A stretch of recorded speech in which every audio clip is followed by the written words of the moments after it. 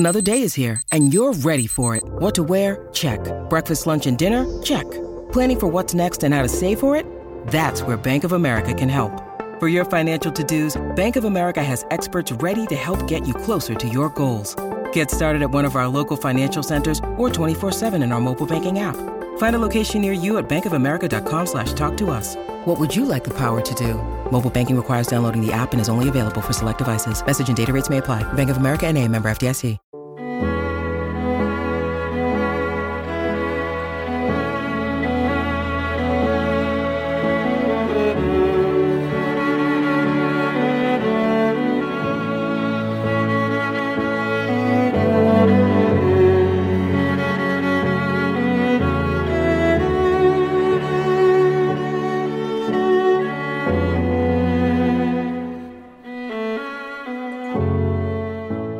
Welcome to Watching Westworld, the officially unofficial podcast for Westworld on HBO. I'm Jim. I'm Aaron. And today, it's our full podcast for Season 4, Episode 1, The Auguries. Auguries. I tried it both ways. Aaron, how you feeling about Westworld Season 1? Episode 1, coming back to it. I feel good. I feel like it's up to its old tricksy self. I feel like there are a million different variations of Christina is actually in a human park writing for host robots vacationing, and I've seen a million different variations of what people think is actually contained in the Hoover Dam. There's a lot of There's a lot of people that have forgotten where the Forge data is in relation to the Sublime data. And then there's a lot of like there's a lot of civil wars amongst those communities of people who recollect a season 2 finale differently than others. But that's Westworld. There's a little bit of embarrassment because, when we do the instant take, we literally just watch the thing and talk about it. And the one that I felt like I really had egg on my face was conflating Caleb and his wife's anniversary with what I think they're referring to as the anniversary of Robo Independence or whatever. Yes. Yeah, that's 7-year anniversary of either the riots or the which kind of changed how I felt about those scenes and the context of the dates and times and all that. I really enjoyed my rewatch of it. I'm really enjoying the crazy stuff that people are saying about it. I just found out hours before we recorded this that My Father's Dragon, that book that Caleb is reading to his daughter, is a real ass book published in 1948. You can get it for $1 on Amazon Kindle. An audio version is free on Amazon. So clearly it's a 23-page children's book, illustrated, and it's going to be ground zero for theory crafting. I'm going to try to read it before the feedback episode. That's a big deal. What did you think? Is Aaron Paul the narrator on that audiobook? Because I will listen to it if that's the case. It's Jonathan Nolan, unfortunately. I just want Aaron Paul to read to me at bedtime. Is that too much to ask? I don't think so. I want him to tell me the benefits of perimeter lighting when it comes to bed monsters, because honestly, that kind of shit, like, I feel like that would kill with kids. If you busted like to a 4-year-old scared of beds, like, I want to leave the nights, like, that's for suckers. That's what the monster wants you to do. You fucking turn the lights off in there. I'll turn the hall lights on. You'll know man. I feel like the kids will like grab onto that. That's some brilliant shit. For sure. I like the episode. I still like the episode after another watch. So there are only so many versions of like Dolores is a human in a simulation, New York that is a park for humans or for hosts to come and interact with humans the way that they used to. In Westworld, I can only see so many variations of that before my eyes cross. Nothing means anything, and I lose all track of who I am as a human. And I think that's the point of this show. Like, they're trying to confuse me to the point where I'm not even sure if I'm a human or a host. And, job well done, because it's working. Have you ever questioned the nature of your reality? Every day, all day, every day, actually. So I don't know. I'm reading through Reddit. I'm like, okay, I think I got a handle on this. I read 2 more pages, and nope, I've lost it all. I'm more interested, I guess, in the themes, what they're doing with this stuff thematically, as opposed to like the intricate plot details, right? Like, the tower is behind her in this shot, and it's the street lamps, and right. Yes, all that stuff is indicating something, but why is it indicating that? And we're definitely going to be talking about this part. stuff and pointing it out, but like I'm with Jim. Like I don't know that I have a really vested interest in backing in particular horses in any particular races. It's more of like, yeah, what does it mean thematically? What does it mean to the characters? Yeah. And at some point, is there even does a it hang substantial together? difference between like a simulated reality versus a park with mind control fly humans, right? Right. Like how much like does it's that the same actually matter? thing. People are like fixating on Evan Rachel Wood saying that Christina is a human. Yeah. I think that Evan Rachel Wood would say that Dolores was a human. And she would challenge you Sure. to prove on first principles why she wouldn't qualify as a human. You know, so it's very much like, you know, where you stand on what hosts are, what conscious people are, what sentience is, what kind of rest. Like I feel like it's easy. And then the other thing is, like on twisty shows like this, you got to understand that all the PR that people do is in service of the great lie, which is the work of fiction that you're telling. Yeah. So if there's a percentage in having you thinking that Christina is a human and maybe she really has a marble inside of her brain, you know, I like I said, I wouldn't even say that that's a lie. And even if it is a lie, it's a lie to tell a story, which is, again, a lie.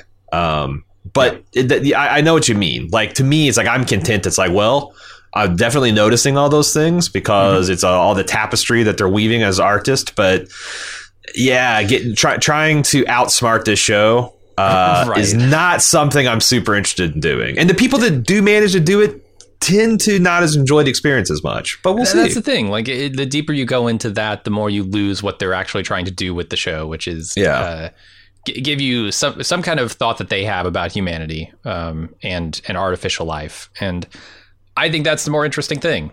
But having said that, I'm also watching, you know, all these clues, right? I do see the street lamps. I do see how flies relate. I do see that her father was named Peter. Like all these things. Do you know how flies relate to webs? And have you noticed that the tower is covered in webs? Sure. Seems like that would be forces in opposition, and yet the man in black is working with Shaloris. Well, yeah, you know, we get it.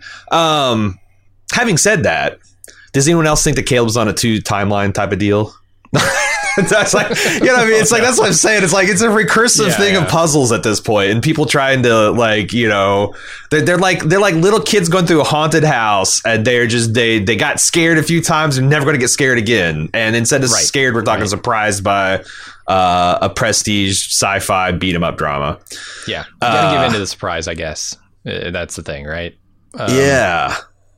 So yeah, I'm excited for the themes. I do feel like they're starting to lean into the idea that like humans just won't be happy with a serene life, right? There's a lot of stuff to do with that around Caleb this episode, where he's, you know, still wanting the war, according to his wife. That, you know, the stories that Christina is writing are too saccharine, too sweet, too everyday and normal, and her boss wants her to write something more violent and edgy, and because that's what people really want, you know. I think they're telling that as a theme, that humans just can't be satisfied with the good life. That's an interesting thesis, and I don't mind to see it explored. Sure, but I have thoughts, but we'll see as the season progresses. I read a ton of interviews with Lisa and Jonathan and everybody. The one that really stood out in my mind was a Deadline one by Anthony D'Alessandro, where she confirms that they have plans beyond season 4 of Westworld. She didn't commit to a number of seasons, but they definitely do not see it ending here. I'm curious about HBO's willingness to continue the Westworld experiment. Like, this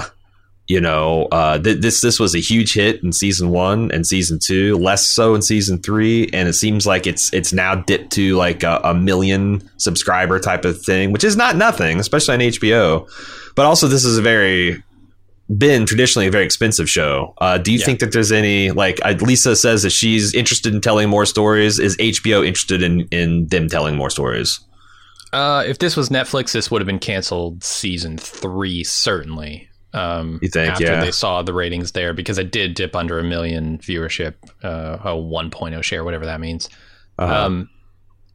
But I don't know. HBO is a different kind of beast. And I wonder if it's still a different kind of beast, if it's still that prestige network that makes television that's going to win awards and impress people just for the sake of it. Or if, with the rollout of HBO Max and the merger with Warner or whatever is trying to do turning them into a Netflix-like or chasing that tail, right?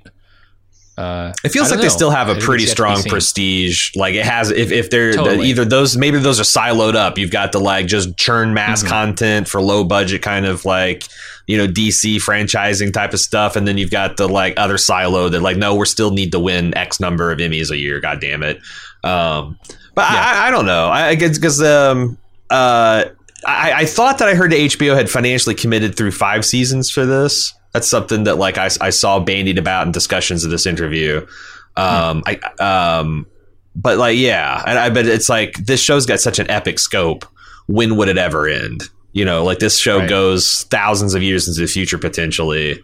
And given the nature of it, that could mean so many different things too. 1,000 years in simulations are different than 1,000 years in the quote unquote real world. This could never end. So it's I wonder where you're going to find a balance point between this show struggling to attract a new audience, because by this time, if you're not watching Westworld, why the fuck would you start watching now? Right. Yeah. It's a big ask to get people into this show because they have so much to watch. Oh man, the watching is not easy. It's not something you can background watch, with the kids screaming in the backgrounds, as if you expect to know what's going on. And I feel like this is the show that kind of you need to. Sure. I don't know. But the other thing is I guess this could be an amazing season, a truly historically amazing season that blows everybody away and brings everyone back to the fold. Because I think that the extent that some people are out, and it seems I don't know, 2/3 of the audience is from its peak. I don't think it's they hate the show. It's more of they were confused by the end of season 2, and then season 3 was so different. It's fuck this. But they could jumpstart this thing again. Get the marbles going. They get to make as much as they feel like they need to make, and that's true of every show. I don't want a show to get canceled midstream when they've got more to say. Sure. So we'll see how it goes.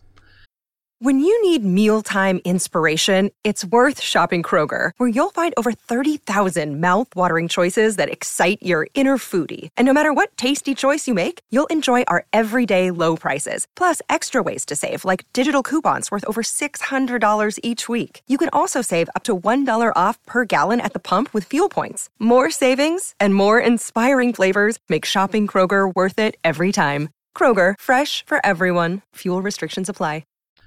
What do you say we get into the recap? Do it.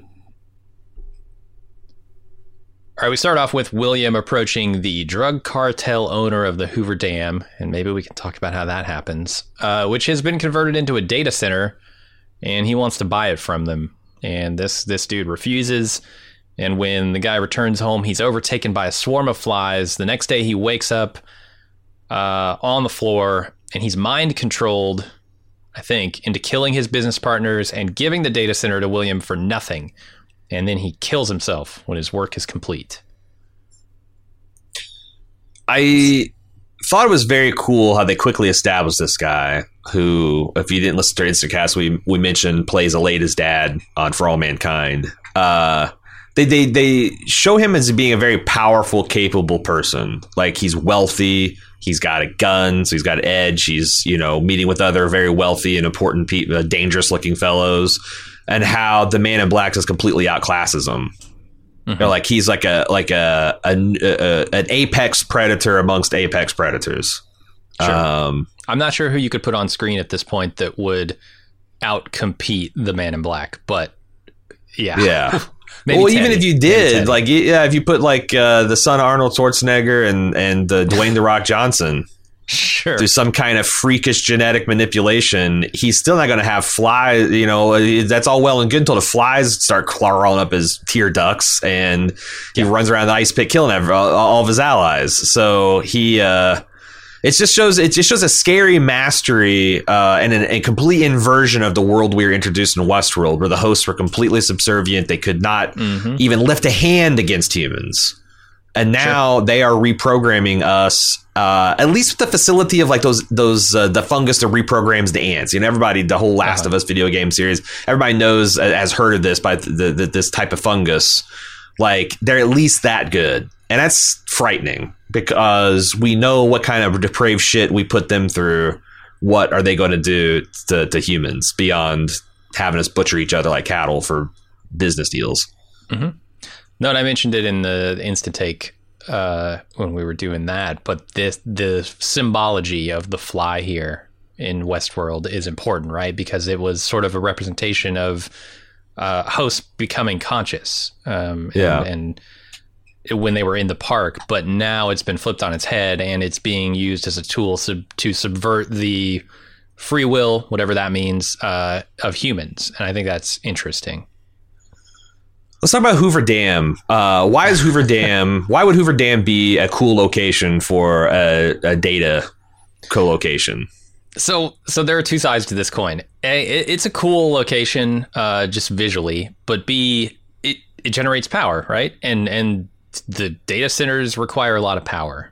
So you've got the power right there on site. I think that's important.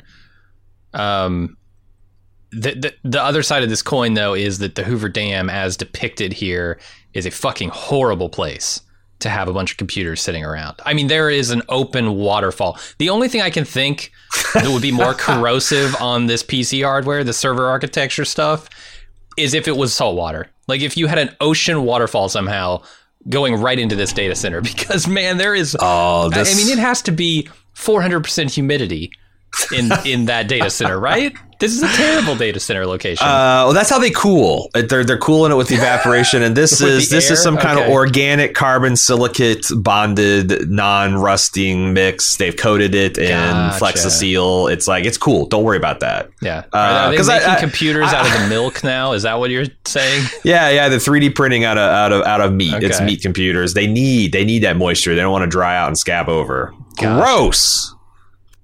Gross. A big meat wad computer is what I'm suggesting. I thought you were actually going to lead with the second advantage is they do have abundant cooling in the form of the water that's, like they can. Oh, sure. Yeah. Feed that through some kind of coolant system and on its way to the turbines. And the fact that they mentioned that like even without maintenance, these turbines would turn and provide power for 100 years. That's super attractive. Like if there's some kind of global unrest, mass casualty event, for example, that a machine would want to make sure it is able to have time to get its feet underneath it before it lost like all of this valuable data and its entire like 99% of its race. There's a lot of advantages of that. My bigger questions come around how the hell did this even get set up? How does the Hoover Dam become a data center for a drug cartel? That's my biggest question. How did they buy like a vital source of power for a large part of the country that lives out there in West? Like the Hoover Dam's keeping the lights on for people. Yeah, how did that? It's an interesting piece of world building, and it is. It seems like it was them to explain it at all. So, and then they kind of lampshade like it was like, hey, we weren't welcome when we first came here, and it was tough going, and kind of like how the West is won part 2. But it's I don't know. Because you came in, opened your wallet, and said, "Can we buy critical infrastructure from your country?" And then they said, "No, you fucking can't." But it's like, but what if we tripled that number? What if we made, And then we also don't know how America, everything's for sale, right? We also don't know how bad America was off after the robot wars, because I feel very strongly after watching this again that they are not just referring to this riots, that there was actual a war fought at some scale. I don't know if it was it was a false flag type of thing that Dolores was doing to keep the eye of the world off of what she's really doing or what, but it seems like there was some kind of battle. Could be. The other thing I wanted to mention is there's a theory going around about the Man in Black and William in particular, that this parable he tells about the missionary and the tiger is foreshadowing about Williams, because like the theory goes that literally they've taken Williams' head and put it on a host body. Really? So the real William is still, that got his throat slit, is still alive as some kind of disembodied head. And that's when we see in the trailer him in that Tron get up. That's like him fused to his host body. Again, it's interesting. Okay. Are you saying that this is that version of William? Or is this the I don't version think so. It's pointing to, it's going to be a reveal. I think this is the host William. Gotcha. Or the host Man in Black that Shalores created. Okay. Yeah, that could be interesting. Human head, what, controlled by flies? Or just like, hey, maybe we're going to let not William controlled. Do whatever he wants? They're just keeping him alive for some reason. And he's effectively imprisoned because he has, no control over his body. I mean, his head's going to die eventually, right? His head can't live 1,000 years. It looks like he's kept in some kind of like cryo petri dish too. So like maybe they only wake him up to do fidelity checks or something. I don't know. Like I said, it's one of those theories that you can read 15 times if you go to the front page of r/Westworld right now. I just want to point it out in passing. And also the other thing is, we have to keep in mind that like this is not just a Sublime. It also contains the forged data, which contains the guest data. So even if they don't have William's head, this data, if they were to encrypt it, has everyone's experiences that they collected through that Halo network that there was embedded in everyone's hats. So it's like theoretically possible to, this goes back to creating hosts that mimic world leaders and being able to resurrect characters that we might have assumed dead. Just keep all that in mind, that like all this is encrypted in the exact same data set. Yeah, I find this interesting when they're talking later about how Shalores is going after some senator in California. That there is a potential tie-in there to the host or to the guest data, but we'll see. Yeah. The other thing about this is, the speaking of the data, is he's talking about getting access to the Sublime, right? I mean, when he mentions she's dead, the person who encrypted it is dead, so we can't decrypt it. He's talking about Dolores, who we know died last season. And he doesn't crucially know about Bernard having the key. Right. And I mean, saying Bernard has the key doesn't necessarily mean that Bernard has the data. I think a lot of people are like confusing that visor that he puts on with the actual device containing the only copy of that data. That's like a terminal. Think that's true. Right. He's got the access encryption key in his head. He uses that terminal to access the Sublime, decrypt it, and then, experience it that way. But it is not, that briefcase is not to Sublime. The Halo is not to Sublime. Right. And then the other bit of tech that's super interesting here is turning humans into slaves and making them kill themselves via flies. Specifically when their work is done, right? So like I've seen theories about how this could all be in the park, and maybe this guy is like an NPC that Dolores has written, but it doesn't make a lot of sense given what happens here on screen. We see these flies, and they never actually show the effect of the flies, right? No. I saw one theory that was like, oh, they used the flies to get his human data and then recreated him as a host, and when he wakes up the next day, he's actually a host. But that's possible. I have a lot of problems with that. Because he slices his throat, which seems to kill him. Hosts don't die if you cut their throats. They can if they're programmed to do so. They're programmed to behave realistically. Well, they can fall down and act like they're dead, but they're not actually dead. And I don't know that William would just leave a host body on. I thought that wasn't. I thought like if a host ran out of blood, that they would cease to function. Like they can be brought back, of course, but exactly, yeah. And William's just going to leave a host sitting there for the authorities you're going to live through you're going to. That's the sticking point right there. Yeah. So I think he's human, but. I don't know. These flies are super interesting because, I said thematically, they're super cool. They are a sort of mirror reflection of what we saw in season 1. Yeah. But flies can be anywhere at any time, right? It's hard to like contain these things. So they have the potential to access just about anybody. And it'd be so easy to be paranoid. Like flies are everywhere. Like I'm living in the Midwest in the summer. I got a fly. I guarantee there's a fly in my house right now. Like if suddenly every fly you see, if it touched you, it could take you over. Oh my God, the opportunity to be paranoid. The other thing I saw that I liked is that the flies are not real. It's how his mind is interpreting whatever process William is actually using to take him over. Possibly, yeah. So it's kind of like I guess how Neo perceived the bug being put inside him is not its actual nature. It's just how he perceived, like his mind tried to explain the things were happening to him. I thought that was kind of interesting. I don't know what it means necessarily. And then the kicker thing is, and we broke down the intro credit scene and the instant take, and it's not super long, so you can listen to that if you want that analysis again. But like I feel like these flies being constructed tells us like that's a pretty shitty thing to do if these are all like figments of people's imagination. Sure. To show a fly being constructed out of the same way the hosts exactly, in which we are very real physical things. So I think it's a cool theory. I don't credit it right now. Sure. Anything more on that scene, or should we move into? No, let's move on. The rest of the episode. All right. Like you said, we talked about the intro. There's a thing you need to probably notice in the intro, and it's this tower thing that they're talking about. It's like a latticework looking thing.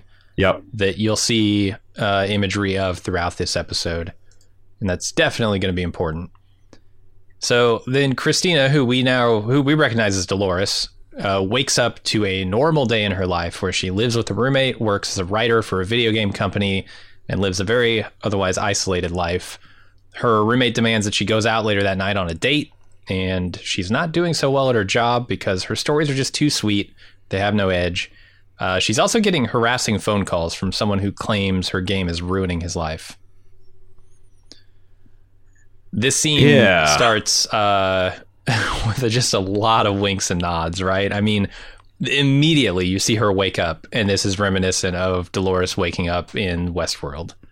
I mean, it's damn near a scene, like it's a pixel by pixel perfect recreation of Dolores waking up in Westworld. Mm-hmm. The difference is, I thought this is interesting, is Christina is lit from her right side. Okay. The dexterous, good side.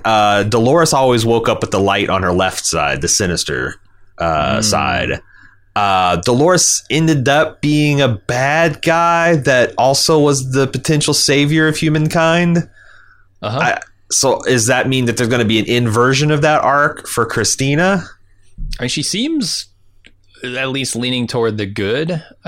She doesn't want to tell these horrible stories. She wants a happy ending, you know? You didn't see Dolores as a butcher in season 1, episode 1 either, but she became that in season 2. So, and like I said, she ultimately, I think, ended up being a force for good. It's just like everything's inverted this season. So I'm like, watch out for Christina. Yeah. The other thing here to note is this painting. She seems to be a painter, just like Dolores was. Yep. Seems like painting every the version beauty, of Dolores trying to see the beauty all around her. Yeah. And then you get to her roommate, who asks her to pick out a pair of shoes for her and says, choose the white shoes or the black shoes, which obviously is a callback to the hats in Westworld and the good bad nature of people. She chooses the white shoes, so there's another indication that maybe she's leaning toward the good. Could be. Did William choose the white hat when he first came? Uh-huh. Yeah, and he ended up bad as well. Just pointing that out. Did you do any? Did you know that an Olympiad, because she works for this company called Olympiad Entertainment, Olympiad refers to the 4 years in between Olympic Games? I did not know that until I looked it up. And the Man in Black said that the data had been stolen 8 years ago. So that puts us back to like the end of season 2 Westworld. Mm-hmm. Is there any significance to us being at the end of a second Olympiad as the story begins? Potentially, but I couldn't tell you what significance yet. I also think it's interesting, again, from like this biblical numerology, which is kooky stuff, but it's good fodder for theory crafting I've seen in a lot of dramas. 7 well, do you know what the number 7 represents biblically? Not in terms exactly. of symbology. I want to say perfection. It's like the perfect number somehow. It is. It represents like completion, perfection. For example, God completed the world in 7 days. There's 7 petitions in the Lord's Prayer. Jesus made 7 utterances from the cross. Jesus commanded his followers to forgive their brothers 7 times, 7 times to show how complete your forgiveness should be. I just, it's interesting that they're playing around with like a double Olympiad and like this cycle of 7 coming to completion. Yeah.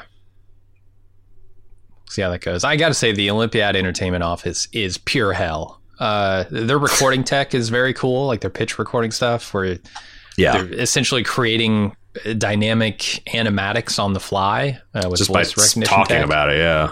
Yeah, that's super cool. But God, the fact that I don't know, this is the open office from hell, right? It's like you have a cubicle, but it's totally clear, and you're sitting directly across from somebody else who's doing the same thing.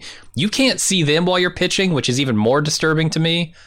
But they can see you through the backside of your cubicle. So no, yeah, this man, is a terrible office. If that's the future, of monitor technology, I'm getting spray paint. I'm spray painting the other side, right? Because fuck all that. Yeah, everybody in this series, in a lot of future sci-fi series, is using all these transparent monitors. It looks so cool. It looks so cool. It's totally useless functionally. Yeah, it's terrible. Yeah. It's crazy. I recognized Maya, who's Christina's roommate, as the school marm from Schmigadoon. Oh, okay. I just want to point that out. I know, only 10 people listen to this podcast have even heard of that, but I was like, where have I seen her from? Where? And I just realized, oh my God, it's the kindly school teachers from Schmigadoon. She's got a lovely set of pipes on her. Nice. That's Maybe a musical. We'll get to use those later. Yeah, it's a musical reference. Yeah, I could see them figure out a way to get her singing. Mm-hmm. This pitch that she comes up with is pretty much her story in Westworld, right? It's her life. Which, yes. I don't know if she's longing for this, like the simplicity of the life that she once had, or if she's just longing for the... I don't know. I'm not sure where I stand on her pitching her own story here. Well, something a human would do. A human would totally look like artificial construct, and then also have that construct's memories as a totally organic human thing that they would do. Okay. A biologically human thing for them to do. Mm-hmm. What did you make? I'm sorry. Sorry, I was going to say. And it's also kind of in contrast to the story that her boss says she pitched before, which is... I think the story of William losing everything, drowning his sorrows, stalking some girl, everyone dies. That's a very, different kind of story. So like, what changed in Christina's world that she pitched this story? Did she have that one dark story in her from her past, and then the rest is saccharine? I think. Yeah, I don't know, because there's also something interesting with her roommate Maya having nightmares, because that's always something that distinguished the hosts from the guests. That the hosts are the only ones that talked about their nightmares. Yeah, and those are the things that they remembered from their previous life. And Maya's saying she's plagued by nightmares. She should take a tab for it. It's really reinforcing the idea that if these are human, however we want to use that word, it seems like they're on these host loops, just like. What we call hosts were in season 1. Yeah. And her, I'm assuming she's living through some of these nightmares that she like experiences in this real world park.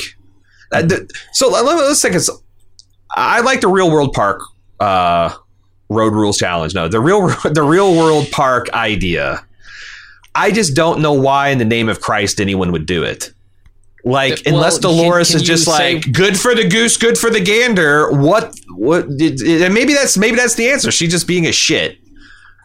So when you say the real world park idea, what do you mean exactly? Because I could see it being a simulation. I could see it being like some place that looks like New York City is set up as. I think it's more of a simulation rather than a real world experience like Westworld was, but it could be a real world.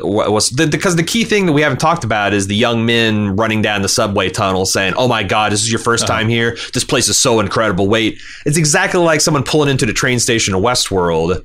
Yeah. And but you got to wonder, it's like, this looks really fucking boring. Like, who the hell would play Office, Office Worker Simulator 2022? So I mean, if you're the hero in every video game, right? I mean, you're the person going around doing all the important missions. I'm the protagonist, sure. Yeah, you're the focus of every video game. I'm not sure I'm proud of everything I've done in Skyrim, but I was certainly the protagonist. I don't know. I filled my house full of apples. It was fucking awesome. But you get what I'm saying? Like, there is a world outside of the purview of the main character that is happening that is fucking boring, right? Like GTA 6, if you're... NPCs. There are going to be NPCs walking around doing whatever while you're actually off on the main story quest. So, like... and not every corner is going to be interesting, but maybe these guys found the corner that is interesting. I definitely think like this has to be some kind of, I don't know. There are two options, I guess. It's a simulation, or they're using these mind control flies to somehow force people into living out these NPC stories. But this unbeknownst to Christina, right? She's writing these stories that other people are living, but she thinks it's all fake. Right, but she's maybe a story herself that somebody has written, or it's a lot of possibilities. I look at the people who are around her and the other NPCs who are living their lives in this world, and I don't see them acting the same way that the guy who we know was controlled by flies at the beginning was acting. He acted almost as if he were conscious of his body doing things he didn't want it to do. And when you look at that, you see Peter kind of acting that way, right? True. For sure. But you don't see Maya or anybody else acting that way. So it's true. I kind of lean towards simulation. Yeah. I'm not sure how, because the other thing I was playing around with the idea is perhaps Shaloris is exploring the human condition, and she's like putting humans in charge. Like, okay, well, maybe if humans were put in charge of something, that they knew other humans were going through, they would do stories that were more nice to people. But she's seeing that like these are humans directing the things, and maybe somehow knowingly that they're preying on humans, and it's an experiment to see like, will Christina continue to do this if she becomes aware of the fact that it's causing real immiseration? Like are our hosts better than humans after all? Like, she's creating an experiment to see if we're any better. I don't know. That's like one thing I think, because it seems clear that like you've got this host that's wanting to tell romance stories and stories of happy endings and fulfillment, but she's being pushed by the powers be because no one wants those. Yeah. So like So now, like, it's like if, God, who was the story, your favorite character, the story writer? Lee, baby. Lee. Like, if you told Lee in season 1, if Dolores had came to him and be like, I hate the stories, I hate being brutalized and murdered and raped all the time, Lee would be like, you need to go to maintenance, right? Because he's kind of a shit. What will Christina do when her hosts bumble up to her and say, you've made me lose my wife, my child, my job, I'm a wreck, I'm killing myself because I don't know what to do to get through to you? Will she have a different reaction? To me, that's something that's like an A/B test that someone's conducting. Yeah, could be. For what? It's a long way to prove a moral point, but that's my pet theory for right now. Yeah, and why do you want to prove that moral point? Are you trying to determine the fate of humanity? Like, is this the coin flip that's going to say whether we exterminate all humans or try and live with them? It's like Q from Star Trek is putting us on trial, but we don't even know. Instead of like showing up in judge robes, he's just like engineering a situation and is watching, not being a drama queen about it all. The thing is, I definitely didn't get the vibe at the end of last season that Shaloris was about to conduct an experiment, right? I got the vibe that she had already determined how she felt about humanity and was off to start her mission. Yeah, but like whatever that is. But I had the distinct opinion that she had kind of come around in humanity, maybe not in the humanity's good, but like I don't think she wanted to kill all humanity. I think she wanted to solve it or fix it or something. Yeah, but I don't. I'm on the other side of that fence. I definitely felt like she just wanted to murder everyone at this point. I did too, but like I think she had an epiphany at the very end of last season that changed that a little bit subtly. Okay. Well, we'll see how that goes. Let's go over to Maeve, who's living out in a cabin in the woods, and she's meditating. She's seeing flashbacks of her old life and potentially flash forwards. I'm not sure. And ends up inadvertently causing a blackout. And a lot of these flashbacks or whatever are interesting. We see a lot of stuff with her daughter, which we've seen for the 500th time. But there's some new stuff here with Caleb and her going off on a mission to destroy another Rehoboam-style computer, I think. And then Caleb is pretty badly injured. That's kind of all we get there. Do you know why people are assuming this is from the future instead of the her recollecting the past? Because no, I maybe because they want it to be. I don't know. I think it's a super cool idea that Maeve could somehow become a Rehoboam style predictive machine, but you're right that like there's an 8-year gap here that anything could be happening, right? And crucially, Aaron Paul's got a bunch of facial scars in this season that I went back into the very end of last season's finale because, like, he got punched by a bunch of people and, like, I don't know. He had an experience in that finale. Maybe his face got more fucked up than I remember. His face is pristine, Christine, at the end of that. Like, baby face. Not a mark on it for all the shit he'd been through. So, like, this is not the war before. This is not the riots. There was a no-shit robot war, and I think... They might be hinting that Caleb died and that Maeve recreated him somehow. Oh, he's a host. But like, oh no. But I don't know. I just think that there's the two timeline theory that the Caleb that is like on the roof talking to his boys is from. But like, I don't know because they pretty explicitly say there's a 7-year timeline and all this stuff. I think. Yeah, maybe they 7 years. Yeah. So I'm open to more evidence of there being a 2 timeline theory when it comes to Caleb, but right now I'm just seeing that this is 7 years later, and the idea is he's got freedom, but what does that freedom really mean? He's got a wife and a kid now; those were shut off to him. But is he really happy? Is he really fulfilled? Does he really feel like a person who is in charge of his own time and his own life? Clearly not. For sure. And I think there's a lot of stuff in here that, you know, you can point to and say, okay, mate, there are some inconsistencies between the world we see Dolores in and the world we see Caleb in as far as tone goes. But I don't know. There are a lot of ways to hand wave that stuff away, too. I mean, the easiest... Downtown Manhattan doesn't look like rural Georgia, you know? And I'm not saying he's in rural Georgia. I'm just saying... Downtown Manhattan doesn't look like fucking LA either. It doesn't look like... Yeah, It doesn't look like any other part of... You know, you can have skyscrapers and glossy glass buildings and shit right next to, like, 3 blocks down from something where there's crumbling brick infrastructure. Like, but then if there's also... if it's a simulated world, then there's also an explanation for why they look different. Sure. Yeah. Either one. Although I will say that like there was no aspect ratio changes. Nope. Which they've always used to show that things that are happening in a simulation, which is I think the strongest evidence that all this stuff is actually happening in the quote unquote real world. I don't know, man. That's tough to say. Do they consider, are all simulations created equally when it comes to aspect ratio? That's another question you could ask. Like maybe the aspect ratio they could retcon to mean only the, you know, Sublime or only the Forge or whatever. But it's also possible that fucking tower projects some kind of goddamn dome like the Truman Show. Because I did notice that like the daytime scenes in Christina's world, did you notice this? The sky's white.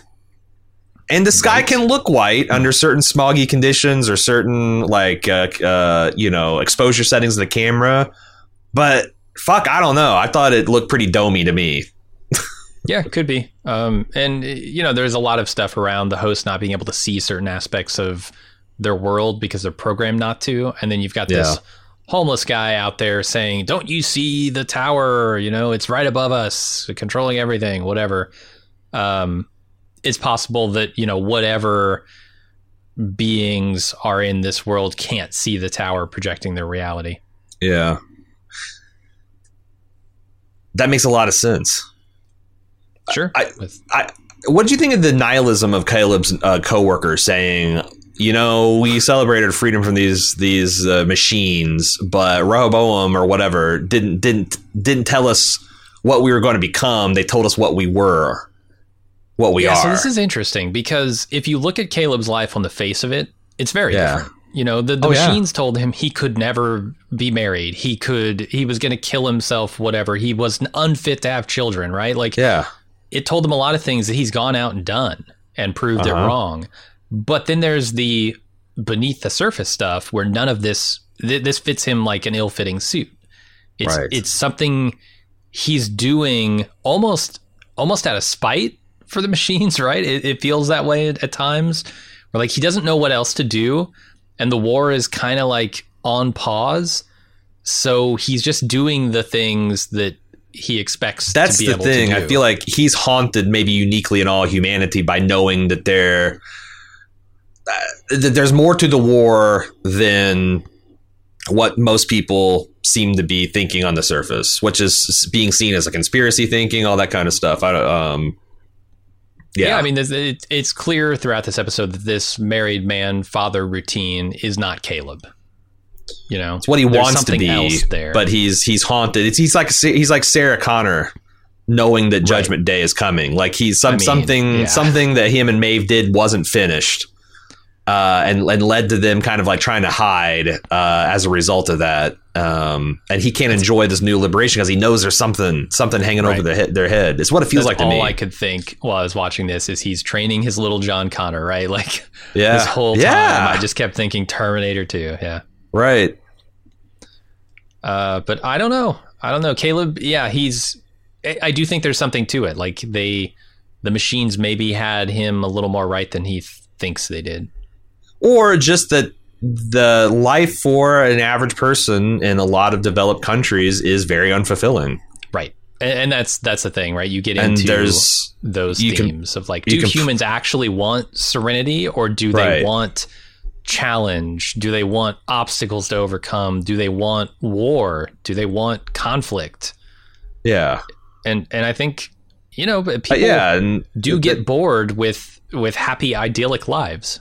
Or just like, I am a human. I'm not on a loop as I set my alarm clock for 7 a.m. so I can get to my job at 8 a.m. and go home exactly at 5 p.m. and eat Taco Tuesday every Tuesday. And, you know, like we are very much, the majority of us don't wake up every day and be like, I'm a free fucking moral agent in this vast, infinite universe. What am I going to do today?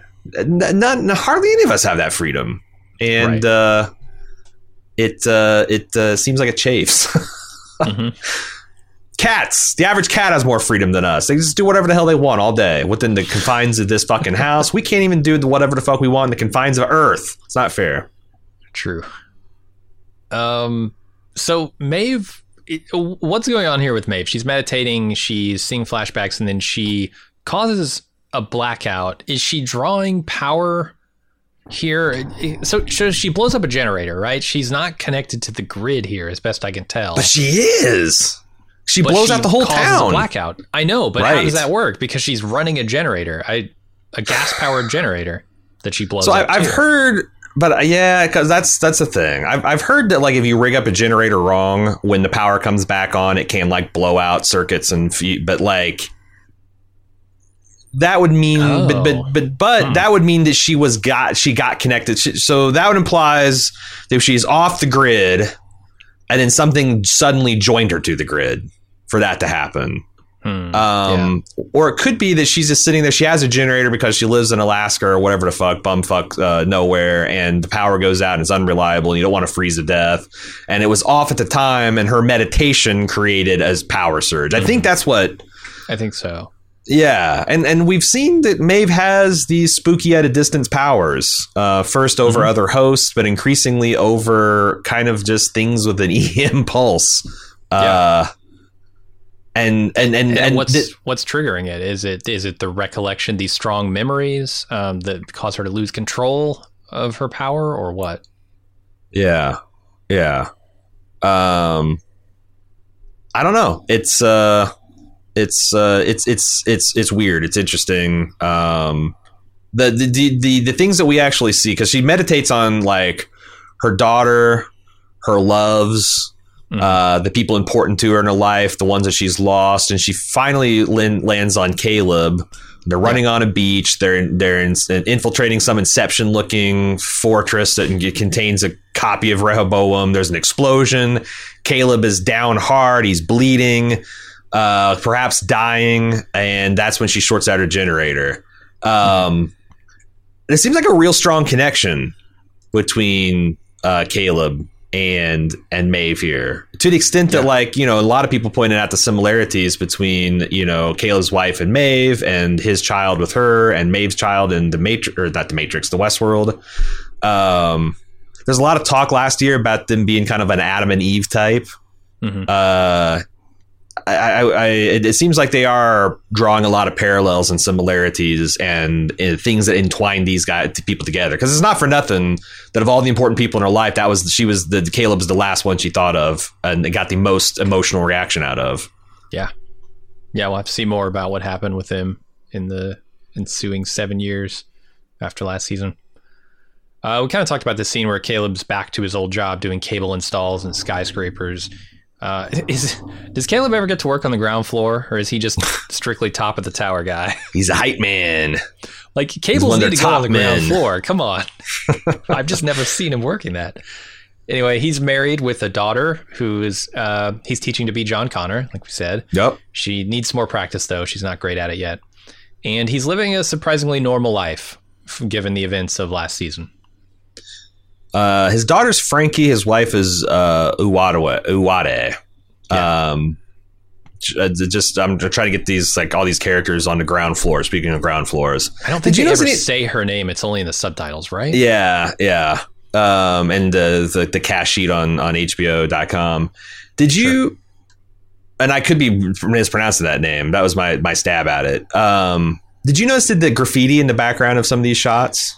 Yeah, with this like robot with a human child on a chain, essentially, or like puppet mastering this child. Or a tether, yeah. And then the human child is manipulating a drone, kind of like, you know, showing like who is. I think it's who's in control of who.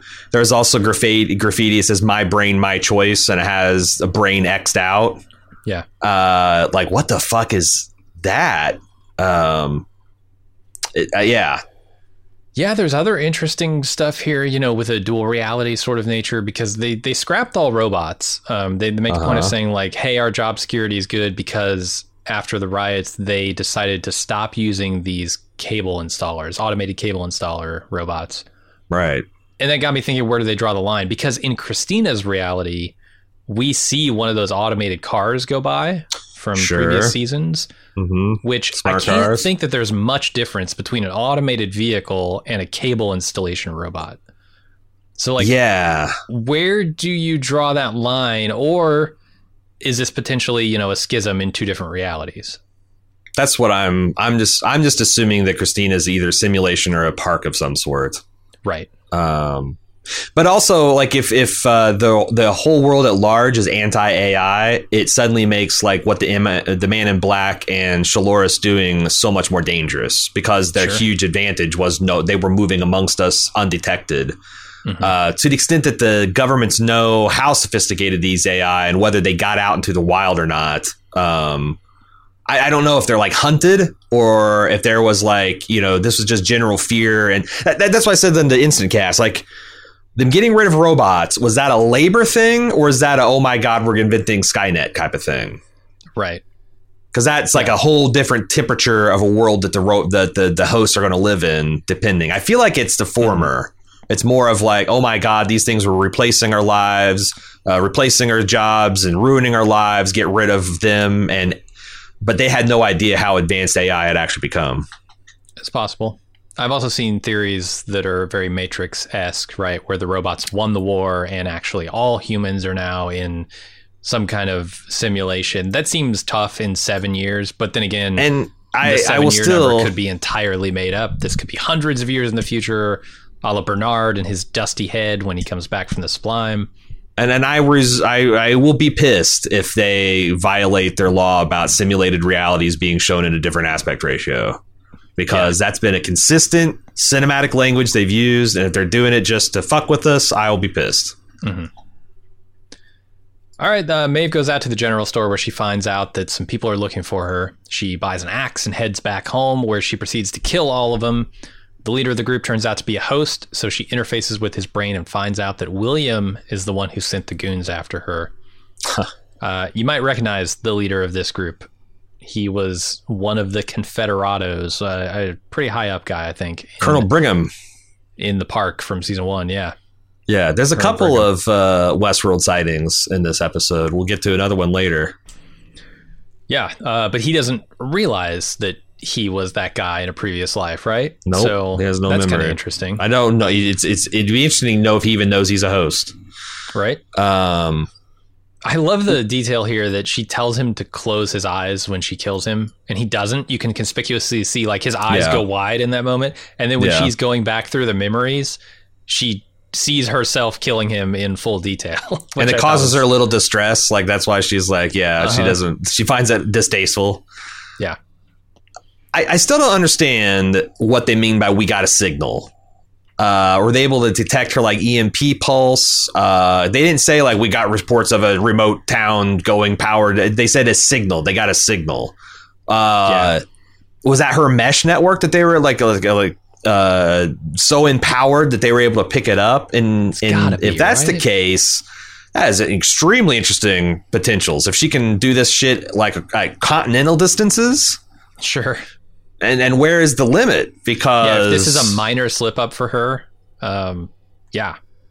especially since it seems clear that Ford created her with special properties for a purpose, like maybe a governor or something that would bring balance to keep humanity from being wiped out by the host, or make sure we find theirs. I don't know, but like it seems that she is designed to oppose the darker Dolores impulses in the hosts by being grounded to the human experience via her love for her daughter.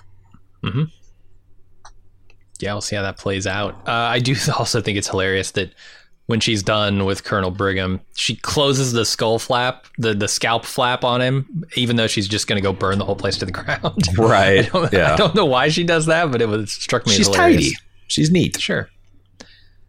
All right, Christina goes home after work. Her roommate calls her to remind her to come out for the night, and she does, but she hears something strange on the fire escape first.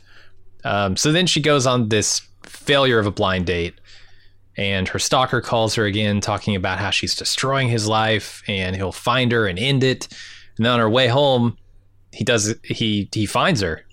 She's confronted by this guy named Peter outside her apartment. He claims everybody does what she wants them to do, and it's ruining his life. And he attacks her, but then he's taken down by some mystery person who also just seems to appear out of nowhere and disappear into nowhere. This is definitely Teddy, right? Yes. Yeah. Or by the end of the episode, I think they make it clear. Yeah, because he's probably not Teddy, right? He's right. Teddy's in a Sublime. So. Mm-hmm. Although I guess Bernard, because that's the other thing, is like, is this the beginnings of a C team led by Bernard, who is taking select individuals from the Sublime back into the real world to help? Although I don't think this is quote unquote the real world. No, but it'd be easier almost to transport a simulation from one simulation to another, right? To transport one of these hosts, other than like recreating a body for it, because I'm not sure Bernard has access to the facilities to create a host body. True. I think he would probably figure it out, though. Yeah, I don't know. It seems like Dolores is able to. Well, no, she started off with the table that was already at Arnold's place. Yeah, he had pre-built that for her. So, anyway, So let's think about this date in terms of like what we think this world is. Okay, this is a park that people are visiting. There are guests that are the young men coming up talking about how awesome it is. There are the NPCs that are committing suicide because their life sucks. What does that make Christina? Is she an unwitting Westworld employee? She's an architect. Okay. Uh-huh. Because like my thought when she was going on this date was like, is this like some kind of ultimate pickup artist simulator where they bring a bunch of dude bros and it's like, hey, you can learn to pick up hot women in a realistic environment and learn what works and what doesn't work in kind of a risk-free environment. That's fucking really lame, but I don't know how to explain. I guess the hosts left to their own things had their own like little loops that they did, but like this seems like a stupid loop. It's not, like she has the same date every day, or I wasn't quite sure what to take from it. I mean, that's the thing. It seems like a loop that is designed for her to break out of, right? I mean, with Peter coming in here and saying all this stuff, it's specifically meant for her to break a loop. Yeah, and her roommate's putting her up, but that's the going back to like a pickup artist thing. Like her roommate is like priming her to just go and fuck some dude. You just need to get laid. It doesn't even matter who. Just come like, yeah. I don't know. There feels like some kind of striving at an authentic, unauthentic experience here. Sure, and the eeriness of it is contributed by the fact that these streetlights that we see in the background are all shaped like the tower from the intro that the people are raving about. The tower, I can feel the web. Yeah, there's a mat on her fire escape with the maze symbol on it. I'm not sure that means much of anything given how often that symbol was used last season during the riots and stuff. It is connected with Maeve and Bernard much more than Charlotte, though. If you're looking for good versus evil, like alignment, like this is the conscious host, benevolent conscious host banner, it seems. Yeah, I mean, but wasn't it just like spray painted on walls and shit as like the symbol of the revolution? Right. Oh yeah. That's true. So like maybe lost it's just a bunch of meaning. It's like a Che Guevara t-shirt. Are you really a violent communist revolutionary? Or you just think kind of socialism is cool, man? Like, yeah. Right. Or are you just buying shit to piss off your parents? Yeah. I don't know. There's other stuff that Maya's saying here to Christina about, nobody wants easy or natural. Take a look at this world. Real life can be disappointing, not that it's bad. There should just be more to it. The thing she's saying to this guy on the date, all of it's making me think that like the theme they're going for here is very Matrix-esque, right? You put them in a simulation. You've got these themes of like, oh, humans are rebelling against the idyllic world that we've given them. Yeah. There's a lot of that stuff mixed in, and I don't know if there's anything left to say about that after the Matrix did it, but we'll see. All right, let's move over to Caleb reading his daughter a bedtime story. She's scared of the stuff that she's hearing outside. Caleb comforts her, but then he hears something outside, which makes him paranoid, so he goes to get his gun and investigate. But his wife tells him, look, you're being paranoid. Just chill out. And he does. These scenes, the series of scenes gets more interesting later, so maybe we can just keep moving. Yeah. What was this the scene where he reads to his daughter? Yeah. I kind of got, because my notes are in a different order, and I was kind of gotten lost in a transition. So I'm sorry. That's why I was kind of like, where the hell? I was scrolling for my notes of where we're at. Have we run into the Peter guy yet? Yeah, that was last scene. Okay. The guy. Oh yeah, that's right. Because you said is that Caleb? Okay. Or I mean, is that Teddy? Okay. I found my place where I'm at. Okay, gotcha. Did you want to say anything about the Caleb scene or with him reading to his daughter? I don't know. Is it interesting? Because it looks like they're telling a story about how humans can pass traumas intergenerationally.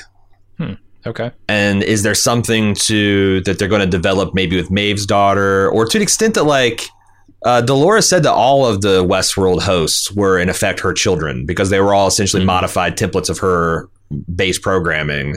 Is there something about there's something doomed to repeat patterns just because of that aspect of humanity?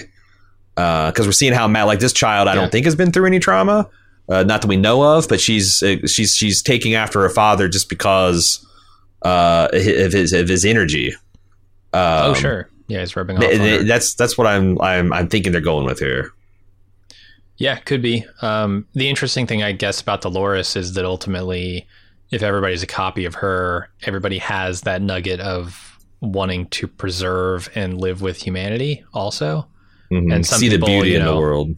Right. Some people aren't leaning into that, like Shalores, to some degree or another. But we'll see how that affects them going forward. Christina wakes up with a cut on her arm from the previous night. She gets a call again from Peter, her stalker. He asks if she remembers how his story ends and then throws himself from a rooftop while she watches. So a couple of things I want to point out that this is fundamentally different than the Dolores experience, because Dolores would have woken up with no memory of what happened to her and no scar. Mm-hmm. So it is different. But the other thing I really noticed, especially in this scene, is how everyone seems to be dressed very identically in this world. Like they're all wearing... except for Dolores, or except for Christina, who's wearing a modern version of her periwinkle blue dress with the even she's even got the little belt thing that like Dolores carried all of her painting supplies around with and stuff. She's got that same thing, only future version of it. Everyone's dressed like I would call NPCs. And yeah, but it's like I said, there's lots of similarities here, but lots of key differences. The scar and her persistence of memory being the big one. Yeah, there's definitely an eerie feeling to all of this. And I think that's intentional with, set design and costuming and all that stuff. So, and what do you mean by, do you remember my story ends? Because I don't think he's implying that his story ends in death, because it was an open question about, am I doing this because I want to, or is because you wanted me to? So like, how does Christina remember anything about this guy and the story that he's talking about? It doesn't seem like she remembers yet.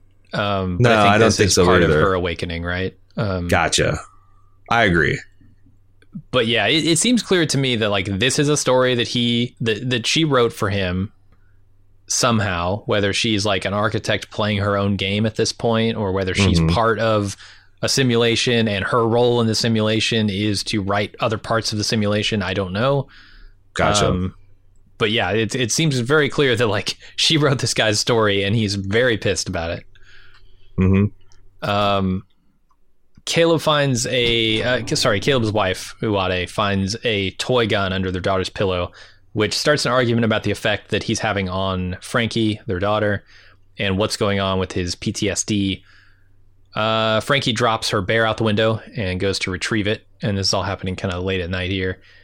Caleb happens to take the trash out at the same time and finds someone outside threatening Frankie. He saves her from being shot, but only gets out alive because Maeve shows up and kills the attacker. And then Maeve tells Caleb William's back at it, and she's going after him. And Caleb decides he's going with her, and then says a tearful goodbye to his wife.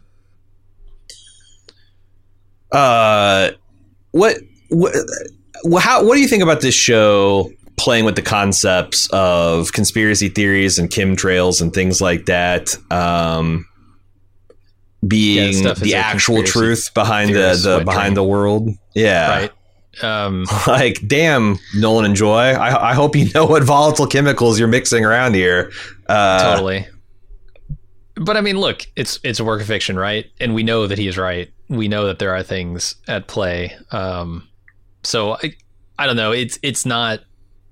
No, but just like lone nutters asserting vast conspiracies working against them aren't as charming as they were when we were watching Terminator 2 and, 12 or Monkeys. Mel Gibson in conspiracy theory. Yeah. Yeah. Right.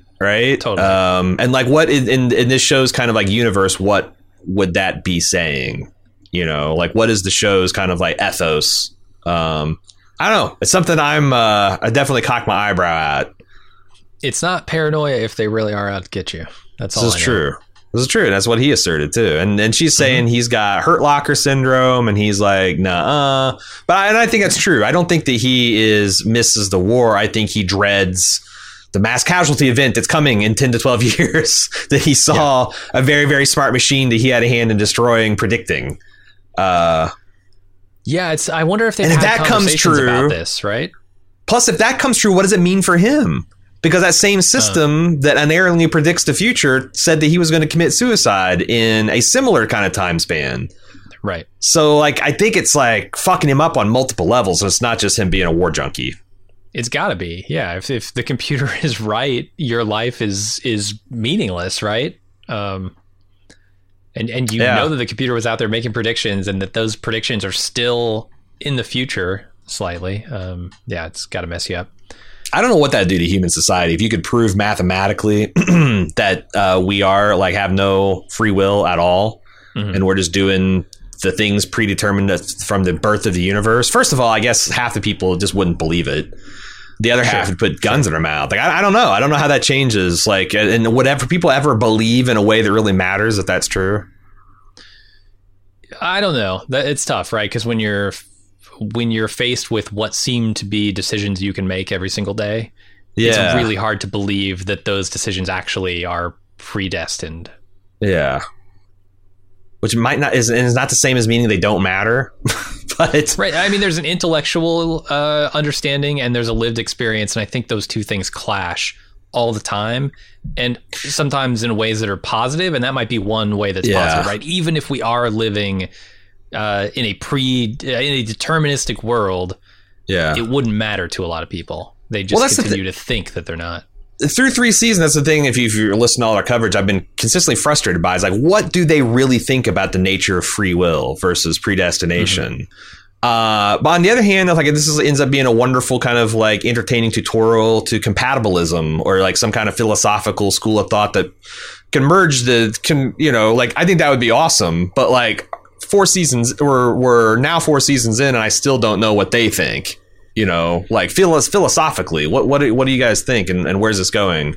I hope that they start putting their thumb on one side of those scales. The whole question is super interesting, right? Because I think like a deterministic world only matters when you can start making predictions based on it, and people will start to like think, oh, actually, okay, that's true. If you can show them exactly what's going to happen tomorrow, and it happens to them exactly the way you said it would.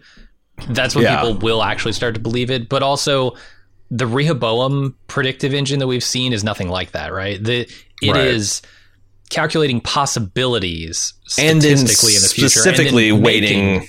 Manipulating.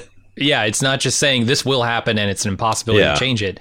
It's changing things to make that happen. So like, that's not a deterministic system. I don't know. I'm curious to see if they ever get to like a actual deterministic universe. It seems like they're going to, because the hosts are like claiming they have true free will, right?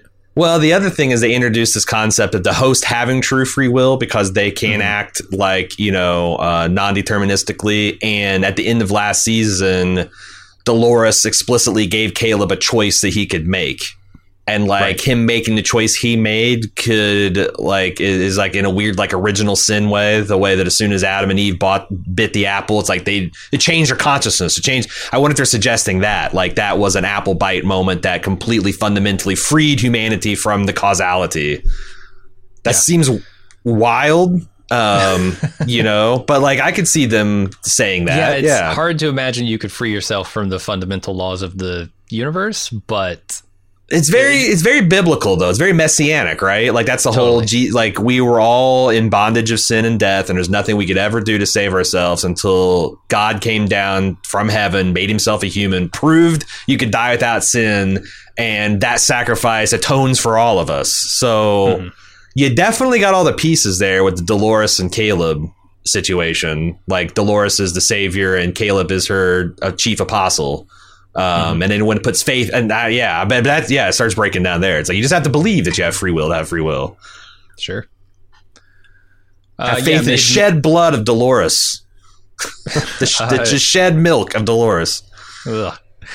So Maeve says something about the Man in Black and I guess Dolores by extension going after a senator in California, which I think is going to be interesting to see. Are they going to try and take this senator over by flies? Are they going to try and like recreate this senator as a host. Is the senator already a host, and the Man in Black is already reverting to his original mission of trying to kill them all? Yeah, this is where the future world stuff kind of comes in, right? And we talked about this in previous seasons, how like, you know, you get a replacement of people high up in society, whether that's in business, whether that's in politics, government, and you can control a lot of the world. And it's a possibility that they're going to try to not just influence the senator, but actually mind control and or replace him somehow. I just had a thought while you're talking about that. You remember in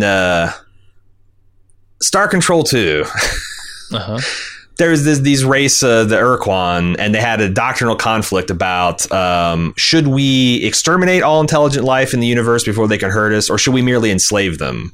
And they couldn't solve that conflict, so they decided, you know what, we'll go our separate ways around the galaxy. You go around this half, destroying everything. We'll go around this half, enslaving, and when we meet on the other side of the galaxy, we'll fight and see which way is right. I wonder if Shaloris is actually unsure about whether humanity is good or bad, and she essentially split Shaloris into two halves. One that's the fundamentally kind of like believes in humanity side, and the Man in Black is the one that's antithetical. And he is kind of like trying, like they're working at cross odds, and she's like, well, whichever side wins is the right one. Could be. I find that interesting as a concept, right? Just pitting the concepts, pitting the morality of each side against each other in a physical conflict. It goes back to A/B testing. Like, I don't know if which one's right. Let's just run it. Let's just see. Have a real world experiment. Mm-hmm. All right. Christina writes a new story about a girl who's searching for something. She doesn't know what, but she knows there's an emptiness inside her. And when she finds the thing she's searching for, everything will make sense. And then out of the shadows steps everything she's searching for, Teddy. Yep. Do you know who wants to hear about her stupid stories where true love prevails? Fucking Teddy. Teddy wants to know. Yeah. There was a theory that was launched about Caleb's daughter being the protagonist of Christina's story, just because this narration matches up with a girl searching for meaning and there's an emptiness in her life. Do you find that persuasive at all? I didn't. I don't think they gave us any insight into what Frankie is thinking or feeling in this episode. Yeah, she's scared of a noise outside, but honestly, I don't know anything about her. Yeah, the whole raccoon scene was super cute, like her going on the rescue mission for the bear and all that. I agree. I know who Caleb wants her to be, but I saw that theory. I watched this episode 3 times, and I saw that theory while I was watching the 3rd episode, and so I decided to look at it. And to me, when I really watched this critically, it seemed like every aspect of what Christina was saying applied to the character that the thing was on. Like the girl searching was the daughter being unsure for an emptiness inside her life, showing Caleb of like there's something there that's missing. He doesn't know. Like, and then it focused the Maeve, and then it focused to Uwade. I felt like that like, yeah, it was talking, but it was talking about all of these characters in a different particular way. And not like, all of this. Because, yeah, his daughter started a montage, but she's only in like the first 5 seconds. This thing lasts like a minute and leads to fucking Teddy. Like, you know, Teddy, what did you say his daughter's name is? Frankie. Is Teddy Frankie? Like, no, this is where I feel like sometimes the theories go off the rails a bit. But I just want to throw it out there because, you know, I could be wrong.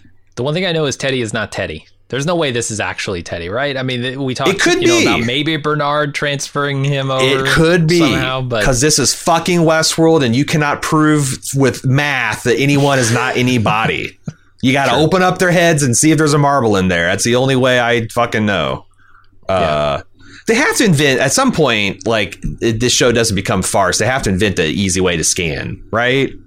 Like they had one at the park, they could just scan for the explosive thing. Like, but if you put one of these hosts in an MRI, you could for damn sure see their marble, right? 100%, you would have to. Yeah, Or so, and then like all the other different like hookups and accoutrements they have and to make their cybernetic stuff work. So yeah, long term, it feels like at the very minimum, the airports would be equipped with host technology, right? Host detection. You would think technology. So. Yeah, you could track them movement that way at the borders. Like, yeah, humanity's not exactly helpless. Right. or wouldn't think so. So that makes me think that the robot wars are somewhat a secret war. That like what the public was told about what it's about is not maybe what it's about. And like would the president of the United States know that Maeve exists and the nature of her reality? Maybe Sirach did, but I felt he was above. He was the next level above the presidents and the dictators, basically the whole world at that point. So I'm betting that like the reason that Maeve is hiding out and chilling is because for whatever reason, the knowledge of hosts is not widespread. But yeah, that's possible. That's my feeling after one episode. There's a really good cover here of a Lana Del Rey song called Video Games. I'm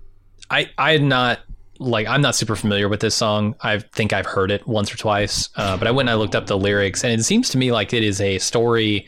It is like one of those saccharine, happy stories of like a couple meeting and having just a nice, easy, good life with each other. Not only was it good, it was better than I could have possibly expected or hoped to be with this person. Right. And so you got, Teddy stepping out of the shadows here for Dolores. It all feels right. It feels just kind of perfect and sweet and, tinged with this like darkness, right? That just is inherent in Westworld and its storytelling. But I thought that was a really good moment for that song. Yeah. It's going to be a big 10 years from now. It's going to be a big Zoomer wedding phenomenon. Guaranteed. I already saw on Reddit a post where someone was saying we were going to use this song. We listened to this song all the time as a couple, and we would get married. We wanted like something off this album or this particular song, and they gave us the perfect cover for it. Like, interesting. It is. So it's oh my god. Starting. Yeah, this particular cover because Jawadi did it again. I mean, he always has these just great lifts that he player pianos, and he's done it again. It's haunting. It's beautiful. It is. It's gonna be at a lot of weddings. And that's the end of the episode. Yeah, I did look. We have a ton of feedback, easily enough to justify its own episode, especially since we've gone and almost an hour 30 ourselves. So we are going to do that, which has a couple benefits. Gives us I'm going to read this My Father's Dragon book, see what I can wring out of that. I'm sure a lot of other people will too, to give more chance to people to send out some more thought out feedback.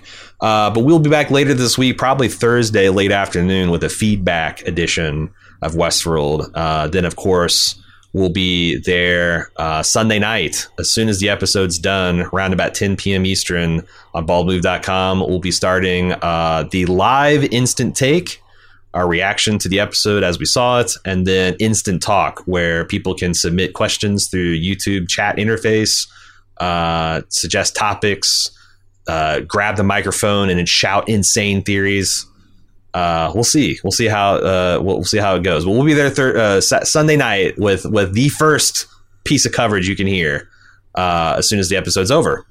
So we'll see you Thursday on the feedback. Westworld at baldmove.com is how you send that stuff in. Westworld at baldmove.com. It's super easy. We'll see you Thursday for the feedback and Sunday for the premiere. Until then, I'm Aaron. And I'm Jim. See ya.